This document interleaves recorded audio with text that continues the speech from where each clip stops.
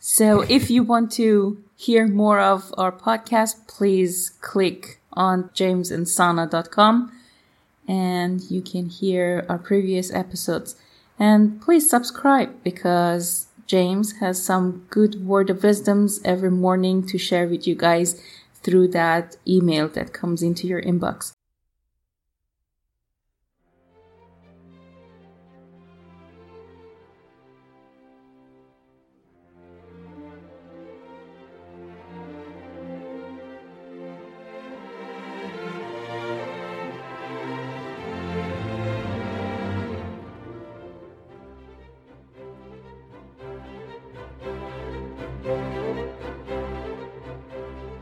Okay, I need you to speak right into the microphone, honey, because I'm having a real hard time hearing you today. I'm kissing the microphone. Okay, well, the problem is that you're not kissing me. Yeah. But we're working on that, aren't we? All right, honey.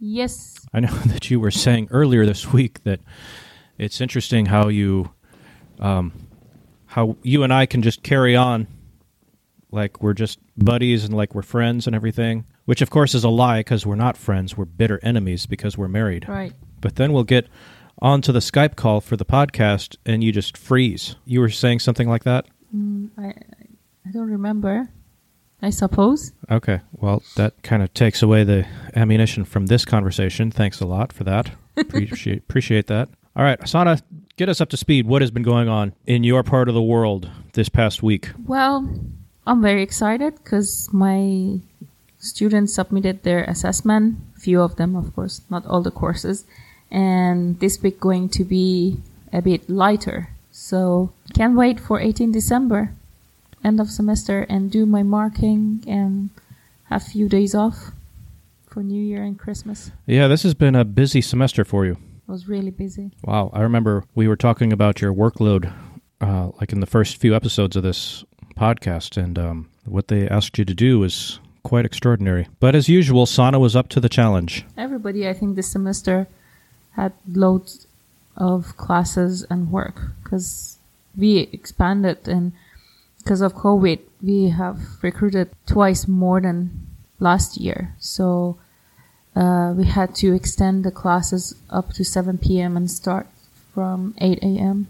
Not everybody liked changes, but no choice. Limited space, limited faculty. Well, people listening in, if you've been listening to this podcast for more than a couple of weeks, you know that me, James Newcomb, currently resides in Virginia Beach, Virginia, and Sana, my wife, lives in Eco Park, which is right outside of Hanoi, Vietnam. I guess in American parlance, you would refer to it as a suburb of Hanoi. And we are making plans for Sana to relocate to the United States. I will be traveling to Vietnam shortly. We will share more details about that soon as they're solidified. But the plan is for me to go back to Vietnam and live with my lovely wife while her visa processes through the channels of the immigration department with the U.S. government.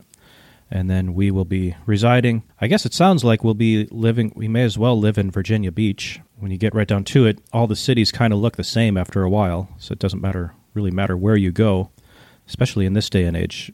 Big cities are kind of homogenous these days with the way that the corporate world has kind of assumed its superiority over the little mom-and-pop shops. It seems they are winning the war for the American consumers. So as a result, American cities you don't really see that many differences between each other. So you may as well live where it's familiar, I guess the thinking goes. So in an effort to get Sana up to speed with American culture, because she needs to be able to assimilate, she needs to be able to prove to the powers that be, the people that do these interviews, that she is indeed able to assimilate into American culture. Part of the features that we're doing with this podcast is to educate Sana with American cultures. And each week we're going to go through one idiom of American culture that is familiar to us. But Sana, poor Sana, is there in Vietnam, raised in Iran, and has lived in Thailand and Uzbekistan and Hong Kong, and so she has zero life experience. So it's up to us Americans to get her up to speed on American culture. So, Sana, the idiom that I'm going to explain to you this week, and I hope you're taking notes because this is an important one, it is soup to nuts. Are you familiar with that term, soup to nuts? Soup to nuts? Yes, soup to nuts. How can you... What comes to your mind when you hear that term, soup to nuts? How can you put soup to nuts? Maybe nuts to soup? Nuts to soup? Yeah. Well, you hear that a lot. People say, so-and-so is going to cover this from soup to nuts. And so it's an expression in American culture. And it refers to, it originates from like a 7-course meal. Mm-hmm. You begin with the soup. Oh, right. And then you end with the nuts, like peanuts that are coated with sugar or something. Right, that's what happens in India. Right, so it refers to like nuts. All-encompassing, all-comprehensive, beginning to end. Maybe we should do this with our podcasting services, is the soup to nuts program. Like people can choose the soup to nuts option for producing their podcast. Choose the nuts, or choose the main course, or appetizer. Yeah, so it starts with the appetizer, which is the soup, and then you have the main course, you have the salad, you have the dessert. What if I don't want to have the appetizer and the salad? Maybe I just want the main course and the nut. Well, I guess that's what you want, but we're not talking about what you want. We're talking about the origins of this idiom. No, I'm talking about if I'm the customer.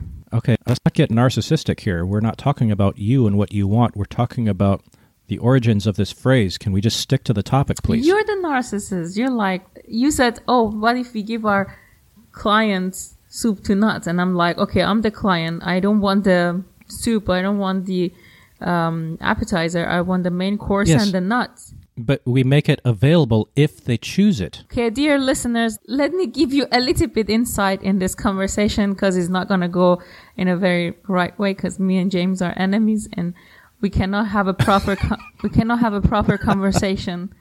We will end up calling each other narcissists and all sort of names. Okay, so can we get back to the lesson here? Yes, sir.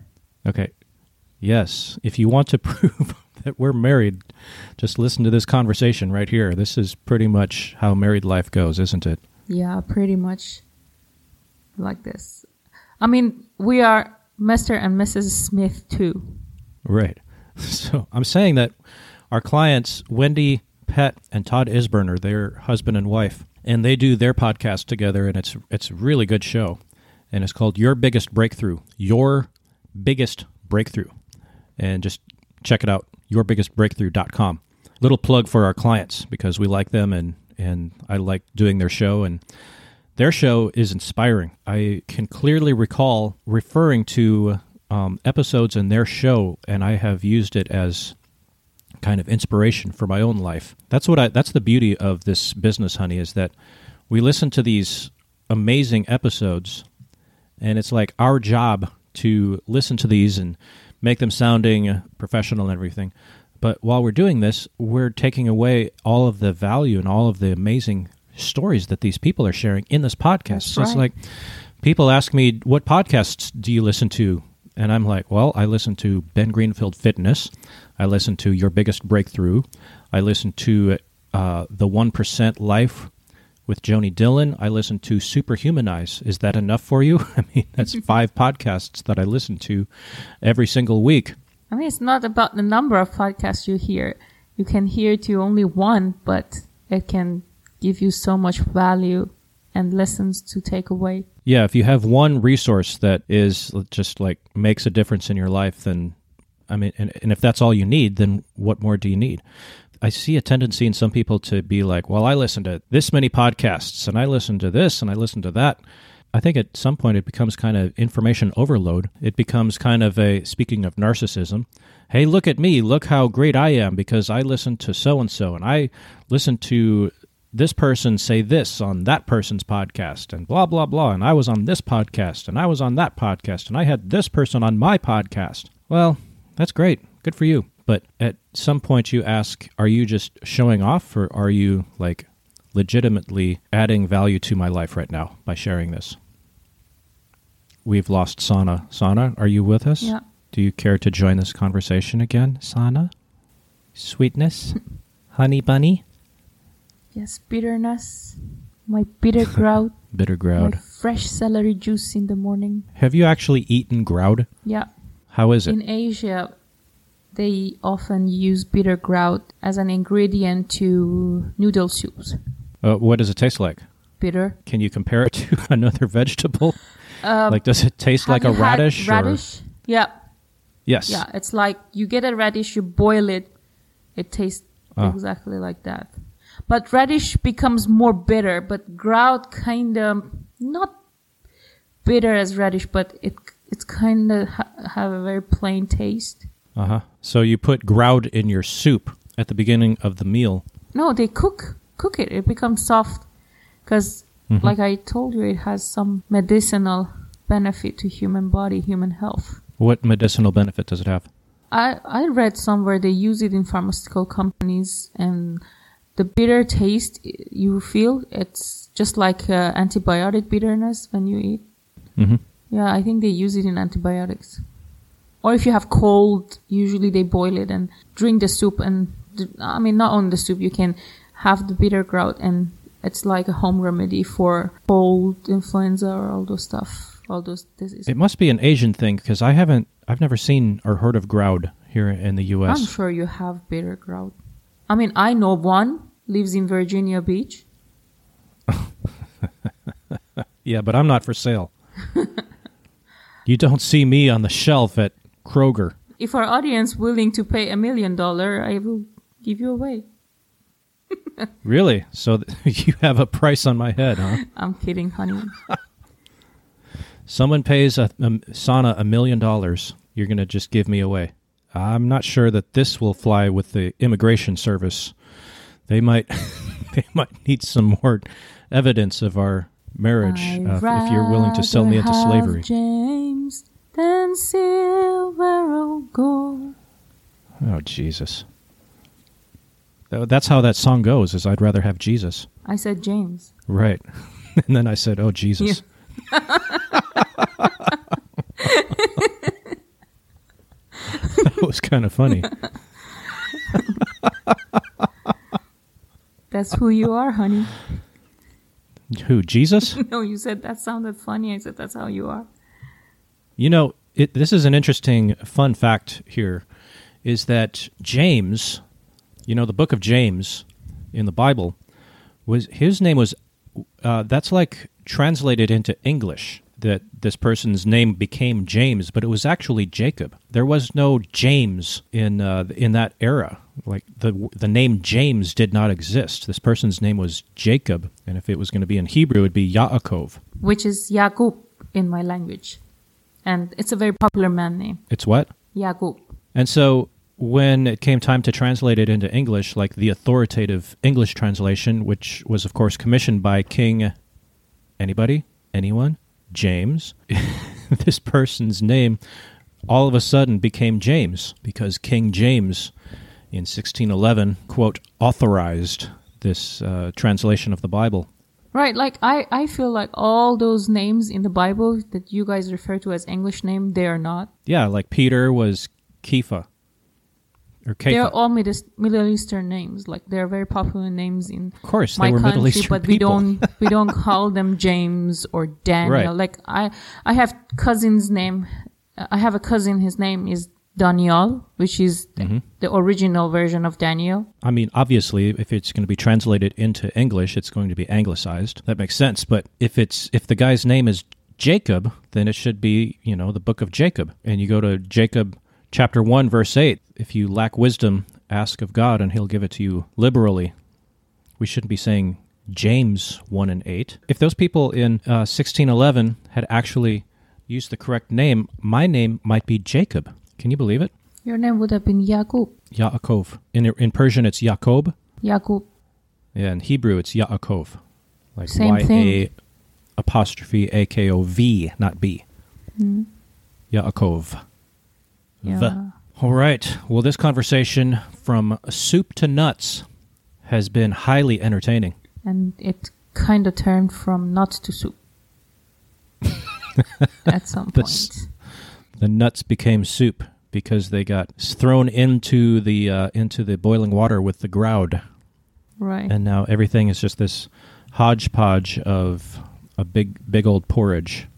Mm-hmm. So there are no soup. There are no nuts. It's just a big vat of nothingness. Honey, you talk too much. I got bored. Thanks, babe. I appreciate that. It's so nice of you to acknowledge that. I've never been accused of talking too much, ever in my life until now. Somebody have to tell you. People are just nice.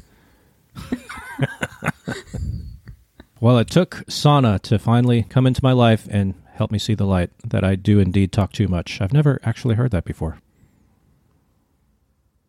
This long, awkward pause has been brought to you by our sponsors for this episode, Beaten Path Media. It is a service that Sana and I provide for podcasters around the world, and we have several satisfied and happy, delighted clients as we record this, and we are looking for more. So if you are thinking about starting a podcast, if you have a podcast that you want to hand off some of the production elements, and so that you can focus on creating content and let true professionals deal with the production elements, then give us a call. Check us out on the web at beatenpath.media. That's spelled B-E-A-T-I-N, path.media.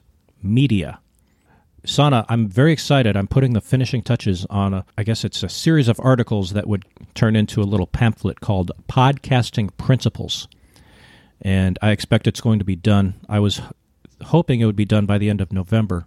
We're just dealing with so much with all this visa issues and getting all the ducks in a row lined up with your visa and all. There's just so much going on. I just haven't been able to get it done in the time that I wanted to, but it is in the finishing stages, and it will be available very soon. Podcasting Principles. Just go to beatenpath.media and sign up to be on the email list, and we will send it to you as soon as it's there. Sana. Yes. It has been a true pleasure to share the microphone with you once again on Life on the Beaten Path, and I'm going to hand it over to you to sign off with some words of wisdom for our dear listeners, our loyal listeners who have stuck to it to the bitter, groudish end. Take it away, Sana. Honey, what do you want me to say? I want you to say something wise and profound and something that's going to leave our listeners thirsting for more, waiting on the edge of their seat until next Sunday when they can press play. So you want me to say something that connects with the next podcast? I want you to just say something that's going to leave us thirsting for more of this podcast. Thirst for more. Yes. If you're hearing my voice.